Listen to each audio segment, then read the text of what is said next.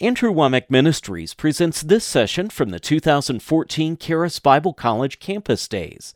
We pray that the Word of God will come alive in your heart as you listen. I tell you, we've been having an awesome time. Have we got anybody here tonight that this is your first service that you've been to? You just came tonight? Can I see your hand? We still got new people. Praise God. Glad you're here. Awesome. I tell you, it's been wonderful. We've got a group of crutches and things, canes, in here by my office where people left without them, have been healed. Last night, I mentioned that during the healing service yesterday afternoon that one of our security guys here, David, his mother was watching live streaming, and she had a pretty large growth on her breast, and it just was instantly gone. It dissolved. Well, we got a further report today, and her husband was sitting there watching the show, and he was deaf, and he was healed. So all of that happened to the same family. That's pretty awesome, amen. And we've just been seeing some wonderful things happen. I tell you, Jesus is alive and well. And as I've been teaching, the Lord is not the one who is holding out on us. He has provided everything. It's just we don't understand. We don't know what has been done. And this is the purpose of CBC, is to teach people what the Word of God says. I've been teaching specifically out of the book of Mark, and I'm in Mark chapter 4. This morning I got down to, I believe it was verse 17. So I want to go back over there. All of us, every speaker has been talking about the importance of getting the Word of God in your life and what the Word of God will do for you. And this parable is about the man who sowed the seed. There was 4 different types of ground. The seed is representative of the Word of God. The ground is representative of men's hearts. And as I said earlier today, I believe that they are not only 4 different categories of man's hearts, but it's also 4 progressive steps that you go through. The first one, and this is what I focused on primarily this morning, is in Mark chapter 4 and in verse 15. It was people that didn't understand the Word of God, and Satan had free access to come steal the Word of God from them. You've got to understand the Word. It can't be just told you that God wants to do something, but how does He want to do it? How do you walk in the Word of God? How do you have joy? How do you have peace? How do you prosper? How do you do these things? We've got to understand. That's the very first step. And if you don't have understanding, then the Word never penetrates the ground, and Satan has total access to steal it away. The second type of ground is in verses 16 and 17. I read this morning, but let's go back and read this because I'm not through with that. In verse 16 it says, "And these are they likewise which are sown on stony ground, who when they have heard the word immediately receive it with gladness, and have no root in themselves, and so endure but for a time. Afterward, when affliction or persecution ariseth for the word's sake, immediately they are offended." Let me point out another thing I didn't mention this morning. But for those people who believe that God just sovereignly moves and He does whatever, and everything that happens to you is somehow or another God's plan for your life, and that is a huge segment of the body of Christ. This verse right there just counters all of that, because this says that afflictions and persecutions come for the word's sake, to steal it out of your heart. Afflictions and persecutions, problems, sickness, disease, hurt and pain, and all of these kind of things is not sent from God to make you better. It is sent from the devil. It is a weapon to steal the word from you. I tell you, if you don't understand that, then you are going to wind up embracing your problems. And the Bible says in James chapter 4, verse 7, "Submit yourselves therefore unto God, resist the devil, and he will flee from you." Satan doesn't flee until you resist. And the word resist means to actively fight against. This teaching that God is in control of the problems, and this is somehow or another working something good and causing some redemptive purpose in your life, makes you submit to those problems. You can't resist and submit at the same time.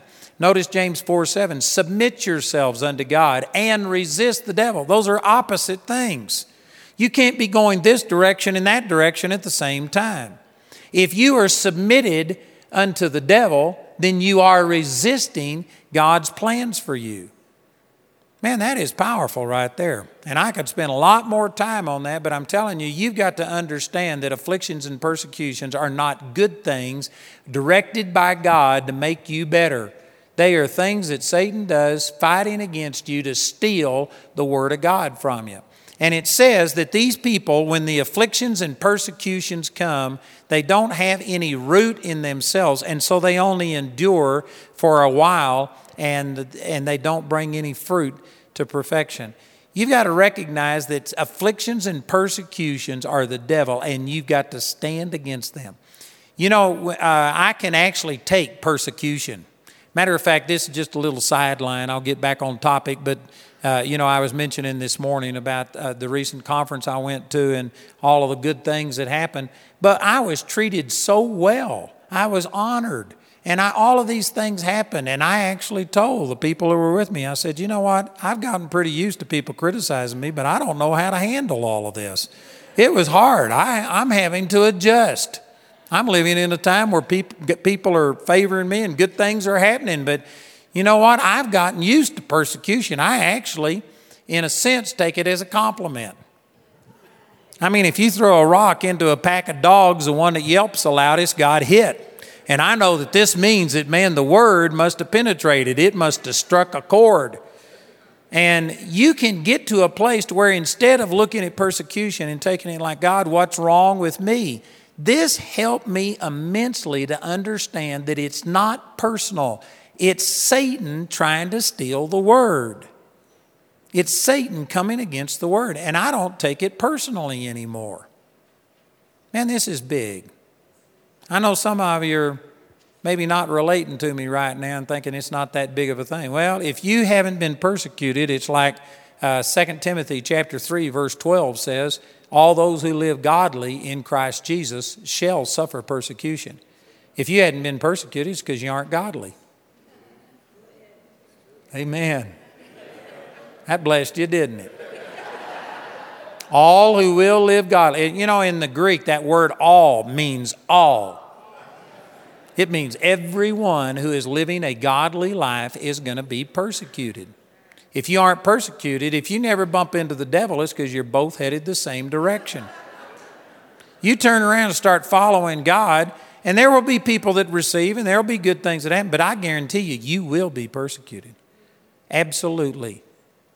That's just the way that it is. So you need to understand that this affliction and persecution comes against the word, trying to steal the word from you. And it says it happens because you don't have root in yourself. I started on this morning and gave you a number of examples, but it just takes time for the word to get rooted on the inside, and our impatience and our desire to see the full fruit and the full results and not to stay the course is one of the greatest hindrances against the Word of God. I tell you, if you are going to really see the Word of God work in your life, you are going to have to learn patience.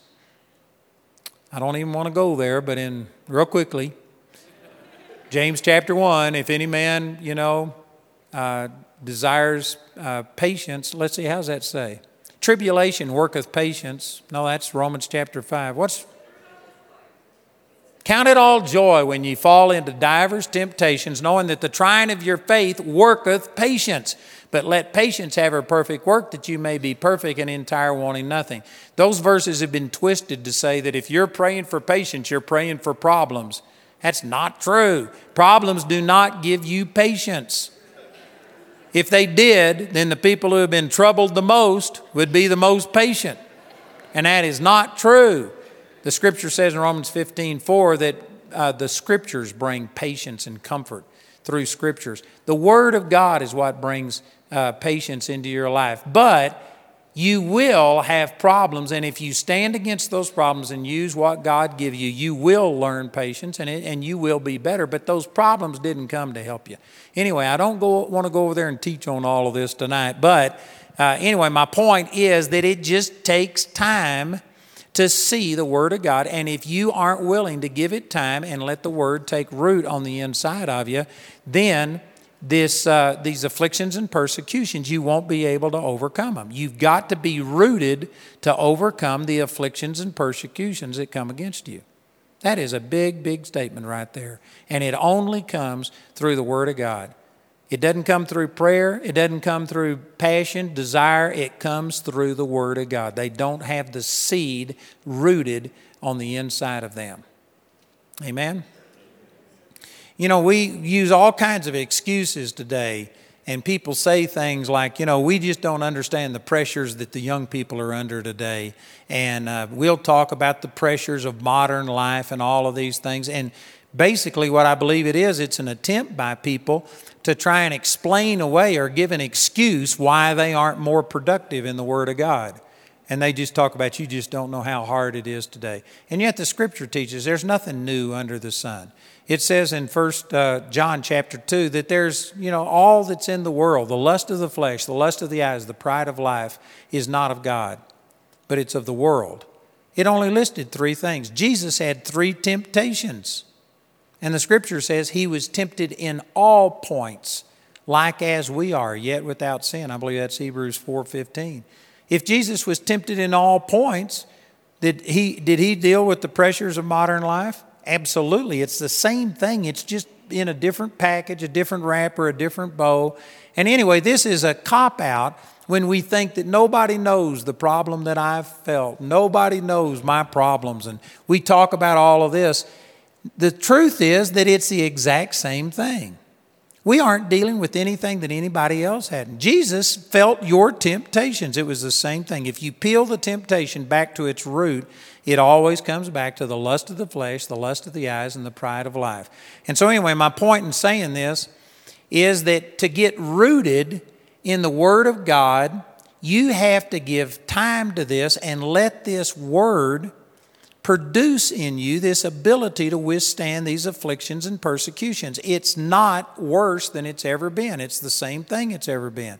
There's no temptation taken you but such as is common to man. And if you think that you're an exception and that your situation is worse than anybody else, well, then you've already voided this. So you aren't standing in the Word. I'm telling you, it's the same. This friend of mine over in England, when he was a little kid, was when England was being bombed during World War II. And, you know, they took him when I forget exactly how old he was, 5, 7 or something like that. And for 2 years, he lived in a field with 100-something other kids in tents, separated from his parents. And they did this by the thousands all through England to get them out of the major cities where they were being bombed and stuff. You know what? To me, that's pressure. But today, kids talk about, you know, that they're trying to keep up with everybody else and they don't have a smartphone. They got a dumb phone. And their shoes don't light up when they walk. And it's just so much pressure. Man, that's not pressure. The only thing that makes our world today such a pressure situation is the fact that there's such a vacuum on the inside. That's a big statement right there. You know, when I was in the 6th grade, I got in trouble for talking, and so my teacher put me right on the front row, right in front of his desk, and I had to sit right there. And anyway, he did this experiment where he took a 1-gallon gas can and heated it on a Bunsen burner and got the thing red hot, and then he screwed the lid on. And what he was trying to do is to teach us that hot air occupies a larger volume than cold air. And so as the thing cooled off, the air inside compressed and it formed a partial vacuum. And after he did that and screwed that lid on, he just set it right there on this desk in front of me. I was looking right at it. And over a period of time, as that thing cooled and this vacuum formed inside, that thing began to crack and pop, and it actually bent in two and fell off of the desk right in front of my feet. And I never will forget that. And nobody touched it. Nothing happened. All it was the natural, normal atmospheric pressure crushed that can because it had a vacuum on the inside. If it would have had an equal pressure on the inside, this normal atmospheric pressure wouldn't have done a thing to it. And that's an example of what I'm talking about. It's not that things are worse today than they've ever been. It's that there is a vacuum on the inside, and a lot of it, I'd say that nearly all of it, is traced to a lack of the truths of God's Word. Did you know a generation ago in our society, lost people knew more about the Word of God than a lot of Christians do? I was talking to one of our students that told me just the other day that when she came to school 2 years ago, she was very liberal. And she just hated me talking about conservative type of things and, pro-life instead of abortion and getting off of welfare and not being a taker but a person who's a contributor and a giver. And I'd just say things about this. And she said she'd just nearly have to plug her ears and just pass over those things and wait until I got back on topic talking about the Word of God. And she says, but you know what? I've changed. She says, everything has changed. And so I said, I would really like to just talk to you and find out what changed you, because I don't understand how people can claim to be Christians and love God with all of their heart and be for abortion and for homosexuality and for things that God is against. I said, I just do not understand how this happens. And I sat down and talked with her, and she says, I loved God, but I didn't love the Word before I came here. And you know what she was saying? This vacuum on the inside of her was caused because the Word of God wasn't dominating her life. And there are just so many people. You can love God and still have values that are contrary to the Word, but you can't love the Word of God and let this Word take root on the inside of you without it changing your life. I absolutely believe that. There may be some people right here that don't like that very much, but I believe it's true. And she was telling me, she says, I thought I knew the Word, but I didn't know the Word until she sat and heard some of these things. And you know what? I really believe that many Christians today, they just don't know what the Word teaches. And because of this is the reason that afflictions and persecution and other things come against the Word, and they lose it because they do not have a revelation of the Word of God. The Word of God, if you let it get rooted on the inside of you, it'll give you strength, stability. It'll give you a direction for your life. It'll give you a system of right and wrong instead of everything being relative. Amen? Some of you aren't as excited about that as I am, but I believe it's absolutely true. Praise God. The Word of God will change your values, but sadly, many people don't let the Word get in the way of what they believe. You know, when I was going through, I told you this morning some of those things when I was still in the Baptist church, and what I was sharing wasn't Baptist, and so I got a lot of criticism, and I was just being attacked and stuff. This man, Joe Nay, who is like a mentor to me, and he really helped me get going. He was further down the road than I was, and he would hold meetings, and I would go to his meetings, and he would just, minister the Word and see great things happen. And right in the midst of this whole thing where people were criticizing me, and I was feeling really discouraged by this, I went to one of his meetings, and he called me out of the group, and he gave me a word that just transformed my life, and it fits perfectly with this. And he says, I see you in a vision, and you're like a runner on one of these oval tracks, a 1/4-mile track. And he says, you're running the race and you're leading the race. You're winning the race. But the people in the grandstands are yelling at you and saying you're doing it all wrong, and they're criticizing you. And he says, I see you getting off of the track and going up into the grandstands and arguing with the spectators. And he says, even if you win the argument, you're going to lose the race. He says, stay on track, stay on track.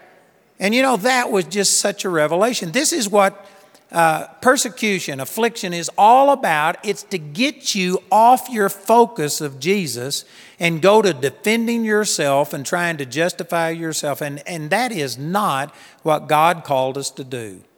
You've got to stay on track and recognize that any time afflictions, persecutions come against you, it's Satan trying to steal the Word, and you cannot react to it.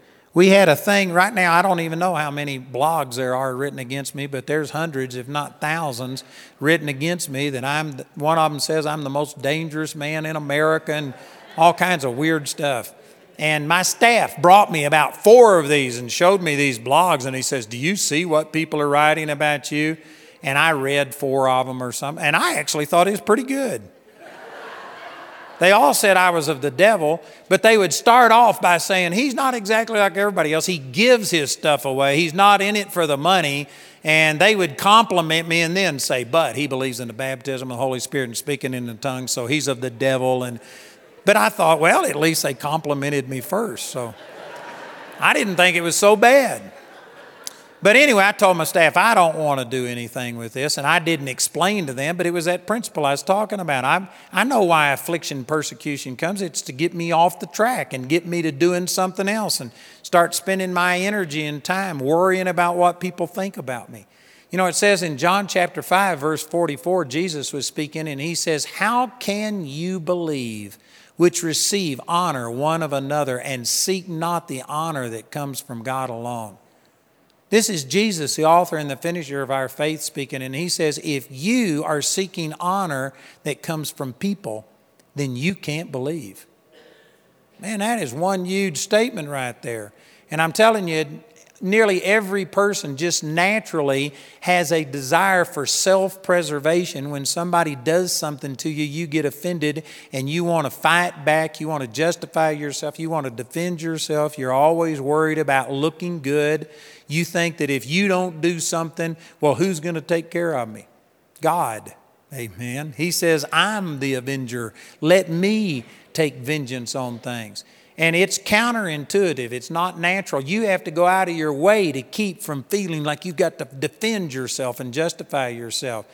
But it's Satan trying to get you off the track. So anyway, I told my staff, I said, I just don't want to do anything about this.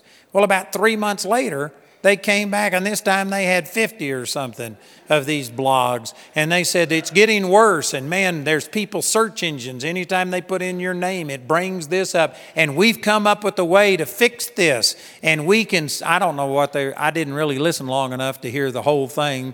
But I told, and they were saying, we can fix this and it will stop these people and it'll stop driving people to their website. And I got a little bit upset and I said, look, I told you I don't want to do this. And I said, never again do I want $1 of my income diverted to trying to defend myself and counter what somebody else says. I said, that's getting me off the track. And even if I win the argument, I'm going to lose the race. Satan would win because I wouldn't be using my television time to preach the Word of God and to help people talk about what the Word can do and what God can do. I'd be over there defending myself. And I'm telling you, this just happens so often. And it happens in your own life. This is a major distraction, and there are many people that the Word of God has been stolen from them because somebody's criticized them. You will face persecution, and if it gets to bothering you and you spend your time meditating and thinking, well, this is what I would say to them, and this is what I should have said to them, and if you're doing that, that's time that you aren't spending in the Word of God, and it's just stealing the Word of God from you. I had another good friend of mine, and we were hiking up Pikes Peak one time, and we have a mutual friend, the same guy that used to buy me the cars that I was talking about. But I did something that he didn't like, and so he still was friends with me, but he would just criticize me and say a lot of bad stuff about me. And this other guy was a mutual friend also, and he criticized him, and he criticized both of us because we were here. So anyway, we were hiking up Pikes Peak, and he says, did you hear what so-and-so said about you lately? And I said, no. And he started into it, and I said, look, I just don't want to hear it. I said, I don't want anybody renting space in my mind. I do not want to hear what this guy's got to say about me because I knew it was critical. And so he got quiet for a few minutes, and then he started up again. And he said, but he said this. You didn't hear this. And he started telling me again. And I said, look, I don't want to hear it. We could talk about something else than what this guy thinks of me. So he got quiet for about 10 minutes, and finally, he just says, why doesn't it bother you what he says about you? And I said, because I don't value his opinion the way you do. Did you know the only people that will ever bother you are if you place a value on them? You're the one that gave them. You're the one that made your life dependent upon their acceptance. You need to let this soak in a minute. But I can guarantee you, if you're offended, if you're hurt because somebody has done something, you're the one that placed that value on their life. You could come to me and say the exact same words to me that your husband or your wife or whoever it is that's offended you said to you. You could come and say the exact same words to me, and I guarantee you I wouldn't take the same offense that you do. You know why? Because I don't value your mate the way that you do. And somebody said, but you're supposed to value your mate. Well, you're supposed to love them. You're supposed to honor them. But you are not supposed to be codependent upon your mate to the point that if something goes wrong, that Jesus isn't enough. You have to have your mate's approval. That's a good word. And there's some people think, well, that's wrong. And you have totally embraced. And it's because you have made it so that you have to have this person's approval. You have to have your parents' approval or your children's approval or your whoever's approval. You're the one that placed the value on that and made their opinion so important. You place value on every single person and every single thing that you encounter. And what you need to do is just redo this like we were using during the offering tonight and seek first the kingdom of God and His righteousness and let everything else in comparison to be of no worth. And you get to where, God, you're the only one that I have to have. Your approval is all I seek. If you love me, then it doesn't matter what anybody else thinks. And if you aren't living there, then like Jesus said, how can you believe which receive honor one of another and seek not the honor that comes from God alone? If you are a man pleaser, the fear of man brings a snare. And I'm saying some things that are radical to most people's experience, but you know where you get this from is the Word. Man, you just see example after example of people that put God first and God prospered them and they were persecuted and stuff and yet they came through. And after a while you get to seeing that, all you really need is God. All you have to have is His approval. Jesus, fed the 5,000 and that was 5,000 men. There was probably women and children there, 10 or 15,000 people. And the people were so excited that the next day they ran all the way around the Sea of Galilee to get over to the other side. And when they found Him, they wanted to make Him king. They wanted to take Him and by force make Him king. And Jesus saw through it. Did you know most of us would be sucked right into this and think, man, these people want to make me king. I can guarantee you, Jesus knew that these same people were going to be yelling, crucify Him, crucify Him. And He did not place that value on them. Even when they were saying good things, He kept His focus on what His Father said. And He knew, He told them, He says, you aren't seeking me because you love me. You seek me because I filled your belly. I multiplied the food. And He says, you need to seek the manna that comes down from God alone. And they thought, well, boy, here's another miracle. Maybe He's going to produce manna. And so they said, evermore, give us this bread. And He said, I am the bread of life. And they said, who are you saying that you are? And they began to criticize Him. And He says, I tell you, unless you eat my flesh and drink my blood, you won't see the kingdom of God. And immediately they thought He was thinking of cannibalism. And did you know most people today who are, again, men pleasers and too sensitive to what people have to say because the Word isn't rooted in them, and afflictions and persecutions, criticism of people steals the Word from them.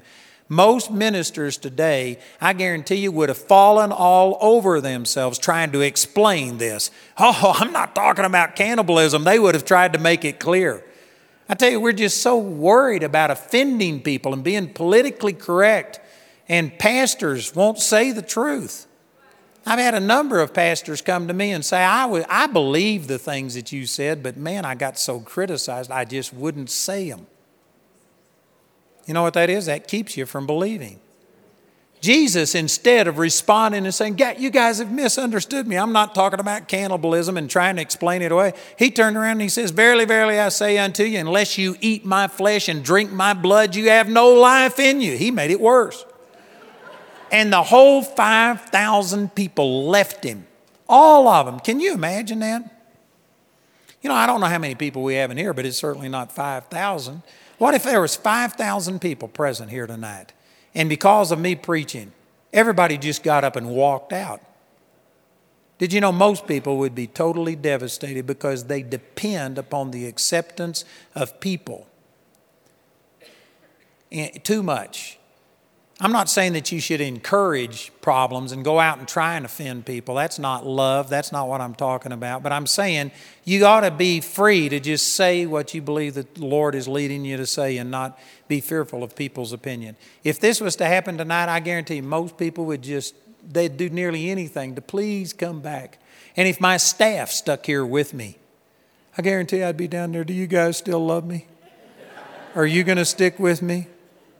Please stick with me. Somebody's got to stay with me. But you know what Jesus did? After all 5,000 left, he turned to his staff and he says, you want to leave too? There's the door. And Peter, he thought about it. He says, where else would we go? If he'd have had an option, he might have taken it. But they had burnt their bridges behind them. And he says, Lord, we can't go anywhere else. You're the ones with the words of eternal life. But Jesus was so secure that, see, affliction and persecution didn't steal the word from him because he was out to please his Father only. And if saying what his Father told him to say caused 5,000 people to leave, so be it. Man, that's huge. And this is the way that God wants us to be. And you aren't going to get there just naturally. God created us for fellowship.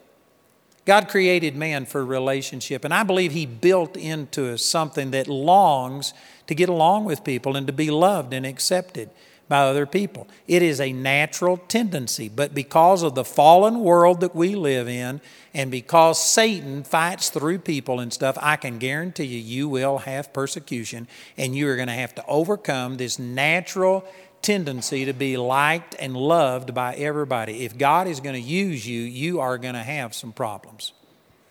I had one of my students, I don't know if he's here tonight, Travis, but I was talking to him this afternoon, and I gave him Travis is back there at the back. And I prayed with him. He wanted me to just pray over him before he graduated from school. And the Lord showed me a number of things, but one of them was that the Lord showed me he was going to be a powerful leader and that he was going to be involved in politics. And afterwards he confirmed that the Lord had already shown him these things. And one of the things that I spoke to him, I said, man, you are going to be persecuted. You are going to be criticized. You are going to have a lot of things come against you.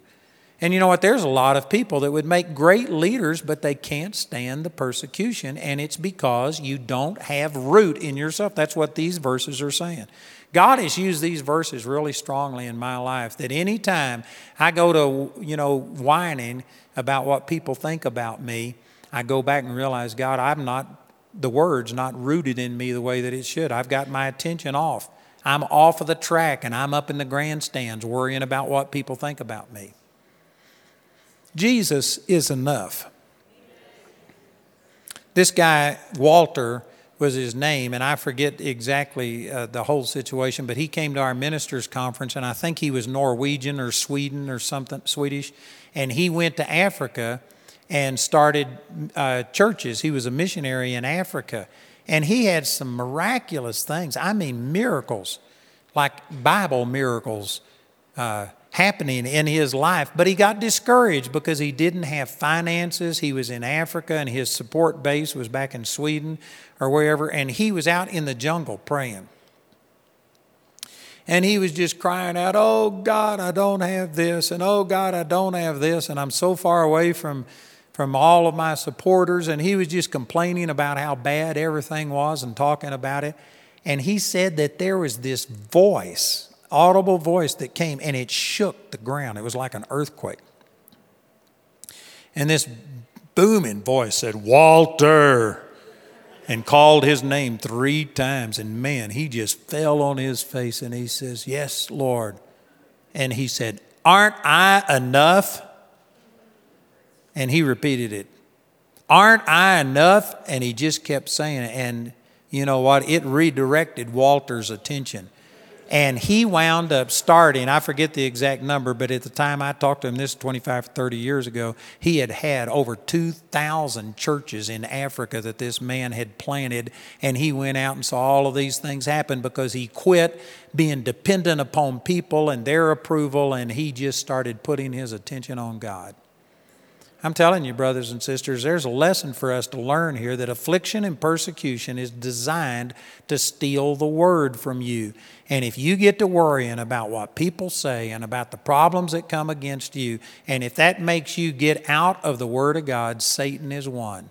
If you get to defending yourself and arguing, even if you win the argument, you'll lose the race. You just need to stay on track. Amen? Boy, that is a great word. And let me just make one other application before I move on. But there's some of you that maybe God has spoken to about coming to school. But you know what? You're worried about, how am I going to break this to my church, to my friends, or, just all kinds of relationships. We've had people before that, their kids think they're crazy for leaving a job and a house, and you're already established, and you're coming to school, and kids just absolutely think you're crazy. And you know what? There are some that have come, and those who have done things like that would tell you it's well worth it. But there are some that didn't come because, you know what? They had to have the approval of men, and they just couldn't do this. You know what that is? That's an affliction and persecution. People don't understand. When the Lord first spoke some things to me, I had a lot of people that didn't understand and criticize me, and I finally came to realize I need to cut them some slack because they didn't have God tell them. God told me. It's easy for me to believe God, but they have to trust that I'm hearing from God. And that's a lot harder on other people. But you know what? You need to recognize your kids, your parents, your whoever it is, they didn't hear what you heard. God hadn't spoken to them what He's spoken to you. And so understand that not everybody's going to agree. But you just need to get to where you do what God tells you to do if it hair lips every devil in hell. You're just going to do it. You have to put that kind of a priority on the Word of God. Again, I've had people come to me and say, God has told me to come to Bible college, but, and then they go off on some reason. I had this one guy from Chicago come, and he says, God spoke to me. I know I'm supposed to be at Bible college. But he was a single guy living at home. He was being groomed to take over the family business. He was making lots of money. He was engaged to a girl. And his parents thought I was a cult, so they took him to his pastor and asked his pastor about me, and his pastor said, absolutely, this is a cult. Don't go there. So the pastor was against him. His parents were against him. He was going to lose a lot of money, lose the family business, and his fiance said, if you go to that school, I'm not going with you. The wedding's off.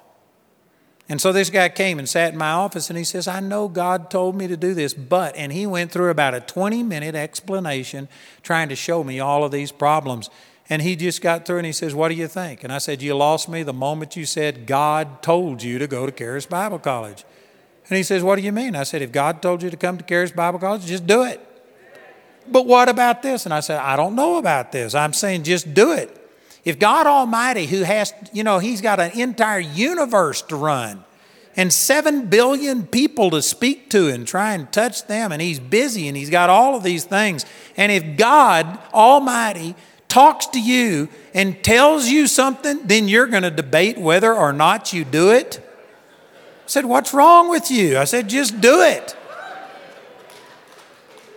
That's the way I think. But there's people that they know God is leading them to do something, but afflictions and persecutions, circumstances, situations, maybe I shouldn't do this. I've had people come to me before and say, God told me to come here, but I'm only 10 years away from retirement. And if I continue to work, I could get twice as much in retirement or whatever.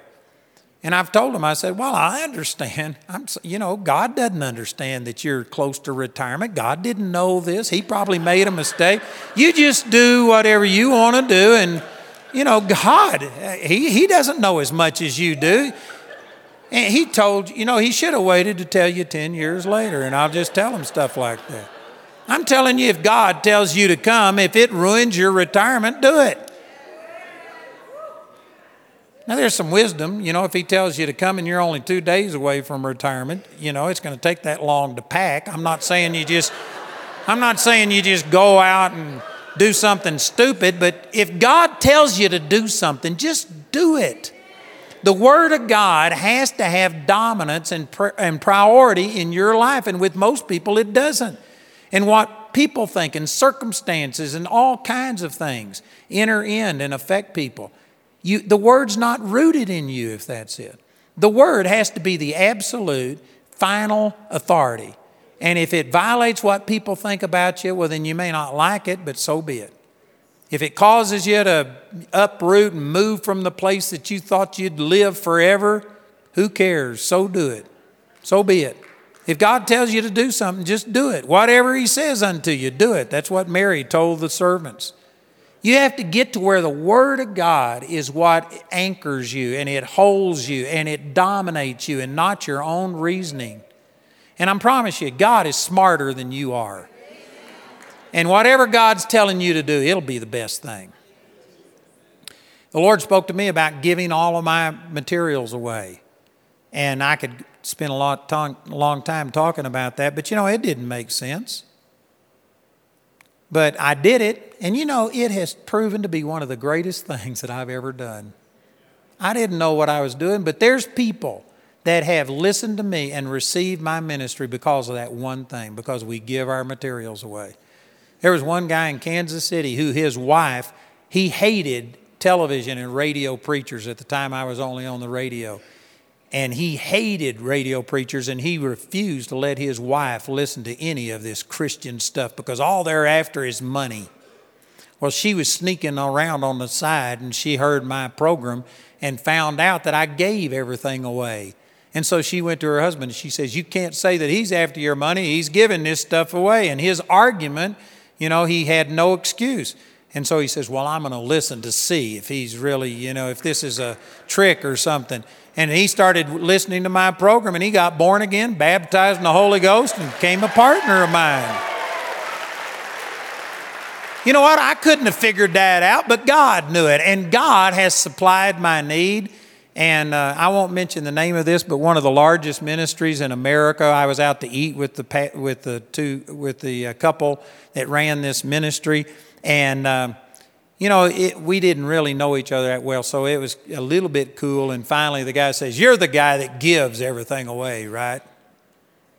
And I said, "Yeah." And he started saying, "That's not wisdom. Boy, we get this, and we have all of this money come in. And if you would sell your stuff, and if you'd do this, you could have so much more money."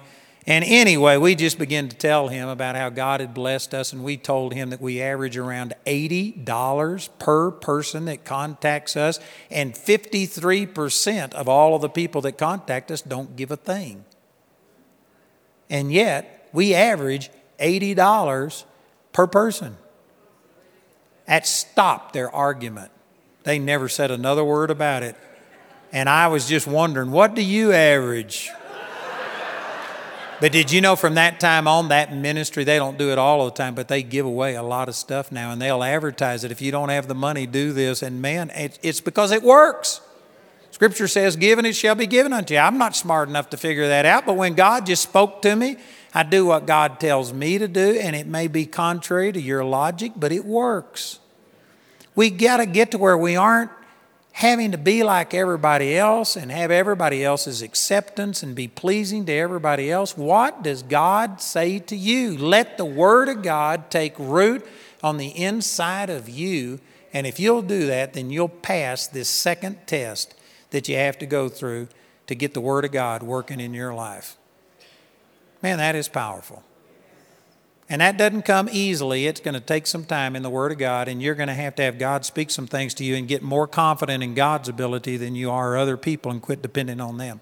Let me just cover one other thing here real quickly before we quit tonight. But in the next verse, down here in verse 8, it says, "And these are they which are sown among thorns, such as hear the word, and the cares of this world, and the deceitfulness of riches, and the lust of other things entering in choke the word, and it becometh unfruitful." So here's the third type of ground. The first one, it never even penetrated the soil. Satan came and took it away immediately. The second type, it got down below the soil. They received it with gladness. There was some response, but they didn't have any fruit because they were afflictions and persecutions got them off track. They got to licking their wounds and thinking about themselves instead of standing in the Word of God, and they didn't bring forth fruit. The third type actually began to start producing some fruit. Matter of fact, if you read this same thing in Luke, I won't take time to turn over there. In Luke, it says they didn't bring fruit to perfection. That means that there was fruit, but it was immature and it never grew and completed. So this third type of person is a person that started to get in the Word. They had stood against afflictions and persecutions. They were so focused on the Lord that it didn't matter what other people thought or anything else. And the Word of God was beginning to bring forth fruit.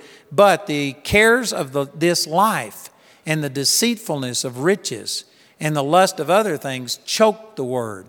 You know, the word picture is that if you put a seed in the ground, you've got to weed it and take out all of these other things that would sap the nourishment and the water from that soil. Soil only has so much nutrients and moisture to give something, and if you let weeds grow up, those weeds will take away from this and it will hinder the plant from growing and producing fruit. So in the spiritual realm, the Word of God would work if you pass those first two tests and go through this, but the thing that happens then is people get diverted by the cares of this life. It doesn't have to be sin.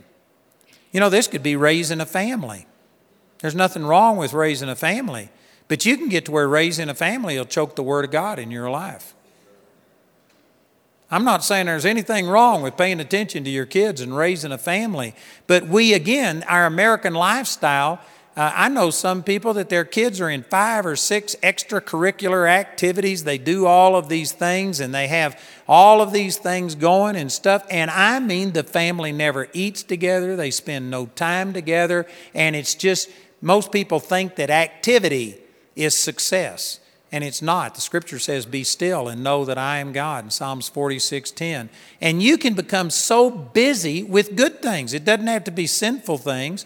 But you've got to learn how to discipline yourself and control it. You know, I'm in the ministry, and everything I do has to do with the ministry and preaching to people and sharing with people and helping people. All of that's good, but I could totally destroy my own relationship with God by the ministry. Some of you may not understand that, but it's absolutely true. A minister is on call 24 hours a day. You wouldn't go take a job. I don't care how much they wanted to pay you. If you were on call 24 hours a day and you never got a vacation and you were always there and they could just call you at any time. And yet that's the way most ministers are. If somebody dies, they'll call you in the middle of the night. You have to get up. I had a friend in Colorado Springs that hadn't been on a vacation in 3 years. And I talked to him and he was convinced that he wasn't paying attention to his family and wasn't doing the things that he should do. And so they planned a 7-day vacation. And he was locking the door to the house. The kids and the wife were in the car. They were going to be gone for 7 days. And the phone rang. And his wife said, don't answer it. And he says, but I'm the pastor. I've got to answer it. And she says, don't. She begged him. And he says, no, I've got to. And it turned out that his head usher or somebody had died and the family needed him and they canceled their vacation. Have you done this the way Janice is responding? Was this you that I'm talking about? I'm telling you, nobody would do that for a secular job, but in the ministry, people can make demands on you so that you don't have any time for the Lord. One time I was in Phoenix, Arizona, and I'd just come from a meeting in Kansas City, and I was preaching 3 times a day in Phoenix, Arizona for 7 days in a row. And I was in the afternoon service, and I was preaching through the book of Romans. And I mean, literally, I was so burned out. I had been giving out without taking anything in, that I was standing there and talking. And while I was talking, I was thinking, if I wasn't the one preaching, I'd leave this meeting. I just was tired, and I wanted to go home and sleep or something. And you know what? It wasn't sin that was stealing the word from me. I was so occupied with good things, ministering to people, that it'll choke the word out of your life. Jesus would take his disciples and separate them and say, come apart into a desert place and rest a while. Jesus rested. Jesus separated himself. I'll say something here that really will not bless many of you, because this is one of the big things today about, man, I can multitask. All that means is that you do multiple things poorly. Paul said, this one thing I do. And that's the reason Paul changed the world. And here we are 2,000 years later quoting from Paul and talking about Paul's, because he didn't do everything and he didn't multitask. If you're a master of all trades, or what is it, a jack of all trades, you're master of none. I'm telling you, if you're going to succeed, you need to find out what it is God told you to do, and you need to stick with it and focus on it. And if Satan can't keep you from going the ways of God, then what he'll do is try and get you so busy and occupied that you no longer have time for your personal relationship and the Word of God, and you'll dry up on the vine. This is some great wisdom I'm giving you. And I'm telling you, most of us are just way, way, way too busy. You know, a few years back, I had a dream, and I woke up, in the dream, I saw this huge banner that said Psalms 86:10. And I've quoted that verse 1,000 times, but for the life of me, I could not think of what Psalms 86:10 said. So I got up, and I went in and looked it up in the Bible. You know, it says, be still. Or is that right? 46:10. Well, see, I wasn't seeing the banner. I was doing it by memory. Psalms 46:10. Be still and know that I am God. I will be exalted among the heathen. I will be exalted in the earth. And when I saw that, I've seen that scripture 100 times. And anyway, it was in the summer. Jamie went into town to do something. And I thought, God's speaking this to me supernaturally. What does it mean to be still? And I wasn't totally sure. I don't believe that it means physically that you can't move.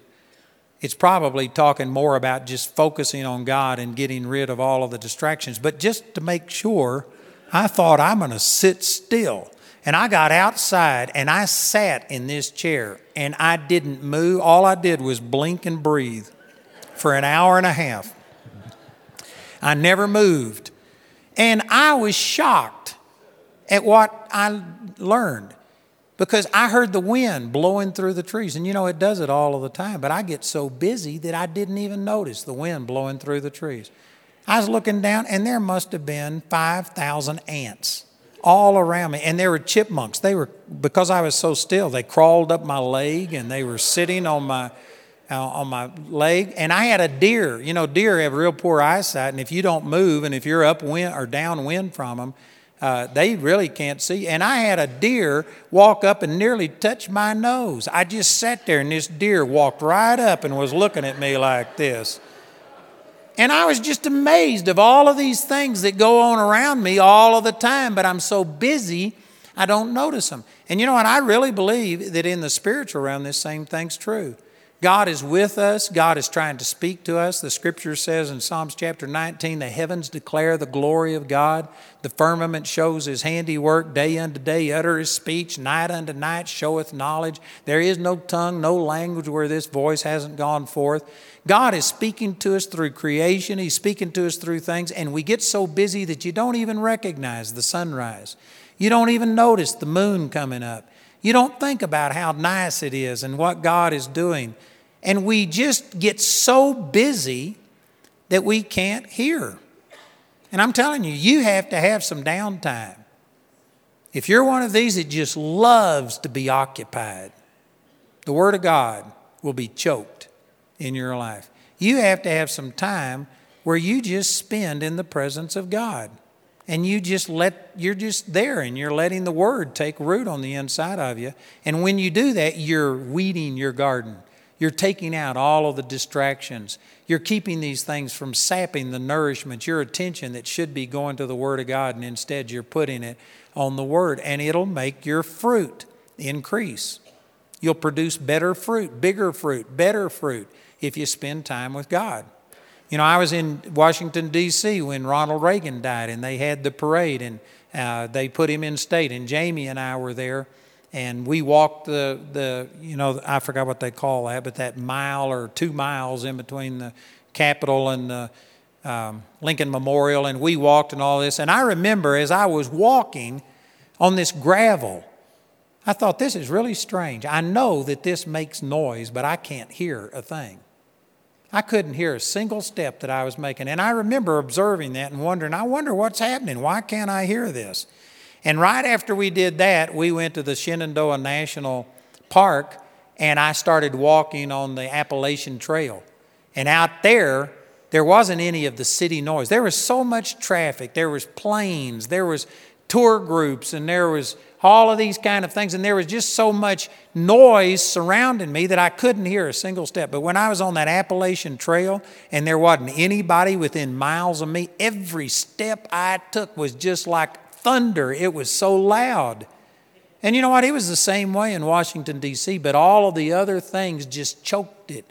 It kept me from hearing that. And likewise, we get so busy in our life with all of the stuff that we do that it chokes the Word of God. If you would be still, if you would start weeding out these things, paring back things, not everything that is good is God. If you would start doing that and make the main thing the main thing, this one thing I do, I guarantee you it would make a huge difference in the way that the Word of God produces in your life. And once again, let me just put in a pitch for CBC. This is one of the things that happens when you come here. You pluck yourself up from your natural situation, from all of these things, and you just come and you focus your attention on the Word of God and learning what God has to say. And I mean, it's life transforming. It'll change you. Amen? And anyway, I'm out of time tonight. So the last type of ground, let me just point out the last type of ground, it wasn't the type of ground that had more of anything. It had less. Less rocks, less hard-packed ground, less thorns, cares of this life. It had less. And one of the greatest things that I learned through this parable was that to be mightily used of God and to have fruit in your life, it doesn't take more, it takes less. Less distractions. You know, I wasn't sure I could be more, but I was absolutely convinced I could be less. Man, if being less is what it's all about, just being focused on God and not distracted and not letting people criticize you and not having to have their approval and all of these things, if that's what it takes, I can do that. I might not be the silver vessel, but I can be a surrendered vessel. I could commit myself to God. And this really encouraged me that, God, I don't feel like I'm the sharpest knife in the drawer, but man, I can be focused on you. I can give up other things. I can make you first in my life. And that's what I've been seeking to do. And man, God has just blessed my socks off. God has blessed me, blessed me, blessed me. And these things that are in this parable are just some of the foundation truths about the Word of God and how it works in the kingdom of God and in your life. And I'm telling you, it's up to you. God has given us the seed, the miraculous seed that is stronger than anything else. And He's given you a heart that just will instantly start bringing forth whatever is planted in it. And the only thing left is just for you to decide, for you to choose. If you choose to put God first, seek first the kingdom of God, then everything else will be added to you. God will do miraculous things in your life. But it's all up to you. It's not God that you need to plead with and get Him to do something. God's done it. He gave it to you in seed form. I got something else great to share about this tomorrow morning, but anyway, we'll wait till tomorrow morning. I never finish, I just quit. And we'll keep going tomorrow morning, amen, and I believe it'll be a blessing to you. So, Father, we thank you for this word. Thank you for these truths that you taught. And I'm asking through the power of the Holy Spirit here tonight that the Holy Spirit would give us understanding and make personal application of these truths to our life, where we are letting other people intimidate us. We have to have their approval. We've made ourselves codependent upon other people and other things. Father, help us to get back to just you, seeking first the kingdom of God and your righteousness, and everything else will be added unto us. And so, Father, I'm asking that the Holy Spirit just confirm that in us. For those that are so busy with good things, but not God things, that they don't have any time for the Word of God to take root in their heart, I'm asking that you'd speak to them, Father, and help us to make these decisions and to make priorities and set you as the absolute first and final authority in our life. Thank you, Jesus. Father, we just agree and we receive that. Hallelujah. You know, I believe that there's a lot of people here that could benefit from this in many ways, but the Lord is speaking to me right now that there's some people here that this was specifically for you, and that you have let the opinions of people stop you from doing what God told you to do. You have more vision than what you've acted on, and you're not acting on it because of circumstances, because of people, and things like that. And I just hear the Lord saying tonight that you need to make a decision.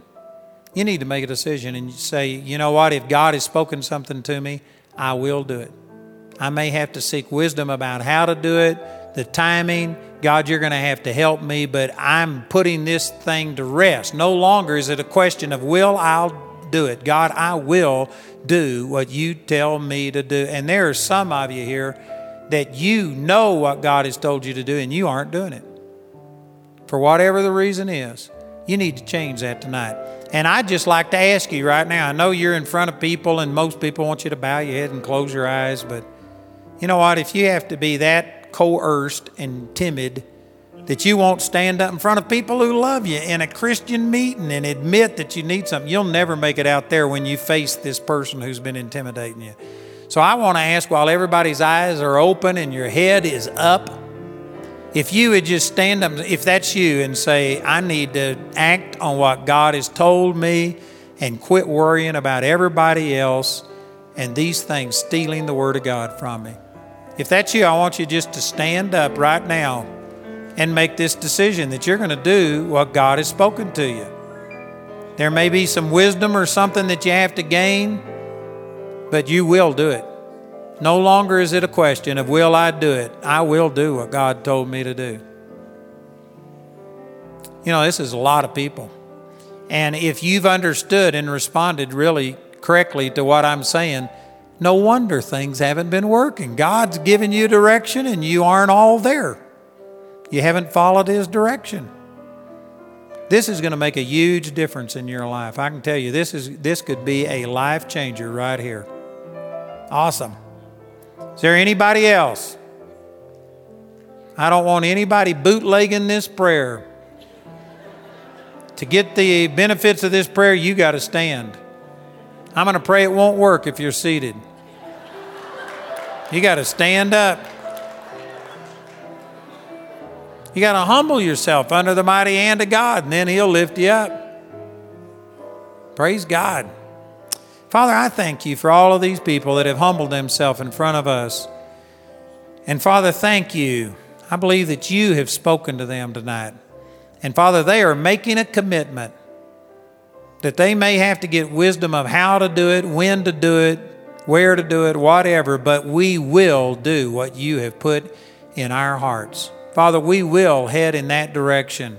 We will risk everything. We will do what you told us to do. And we just make that commitment right now. And your word says that you are faithful and just to keep that which we commit. So we're making a commitment and we're believing that you're holding us to it. That as we leave our campus days, that whatever it is that you've revealed to us, we say that when we go home, we will follow through. We will do what you have told us to do. And Father, I just thank you for that. Thank you, Jesus. Some of you right now are feeling fear. Like, man, what am I going to do? The Lord is saying, fear not. He's going to take care of you. It may not look like it right now, but if you will just follow through with this, you are going to have such a tremendous testimony. As you see God come through and provide and make everything happen, that this is going to be something that just becomes a powerful thing in your life. One of the things that you constantly look back and gain encouragement from. It may not look like that right now, but when you get on the other side of the Red Sea and you see that God has parted the ocean and destroyed your enemies, you are going to be singing with Miriam the song of the redeemed and praising God for the good things that He's done. So right now, I just speak peace into your life. Speak that this fear is gone. And Father, I thank you that we will do what you told us to do. And we thank you for this in the mighty name of Jesus. Amen. Amen. Isn't that awesome? Praise God. Man, you can be seated. One other thing I wanted to do, I believe also that the Lord was speaking to some people that maybe you're in the process of doing what God told you to do. You're like this third type of ground, but you are so busy that it's choking your life. It's choking your family time. It's choking your relationship with God. And I believe that the Lord is wanting some people to make some changes, some commitments, and just say, Father, I'm going to put priority on you. There's going to be times that I'm still, and I know that you are God. If that's you, you may have already stood, but you can stand again. If that's you and you say, I need to make a commitment, I just want you to stand right now, and I'm going to lead you in a prayer, and we're going to make some commitments, and I believe that this is going to change your life. Praise the Lord. Amen. I don't know if these are all the same people, but it's about the same number of people. Amen. Father, I just thank you, and thank you, Father, that you have given us so many things to enjoy. Thank you for the families, for the jobs, for all of the things we've got. But Father, we just make a priority that you are it, that we can do without anything else except you. And regardless of how busy we are, Father, we just establish the priority being on you. And right now we repent of letting the cares of this life and the deceitfulness of riches and the lust of other things enter in and choke the word. And Father, we repent of that, believe that you're faithful and just, and that you aren't mad at us, that you take it out of the way. And Father, I believe that you just instill in us such a hunger for you, such a desire to know you, that we would keep you first, that we would begin to start paring back the things that are choking the Word of God in our life.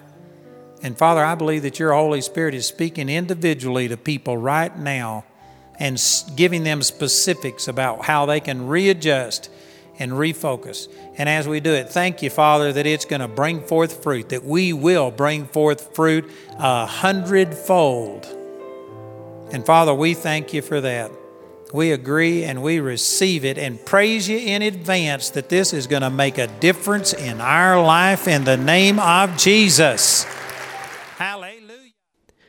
We hope your heart has been quickened by hearing the Word of God through this message. It's the faithful support of people like you who make this ministry possible. We invite you to prayerfully consider becoming a partner with Andrew Wommack Ministries. We maintain a website at awmi.net.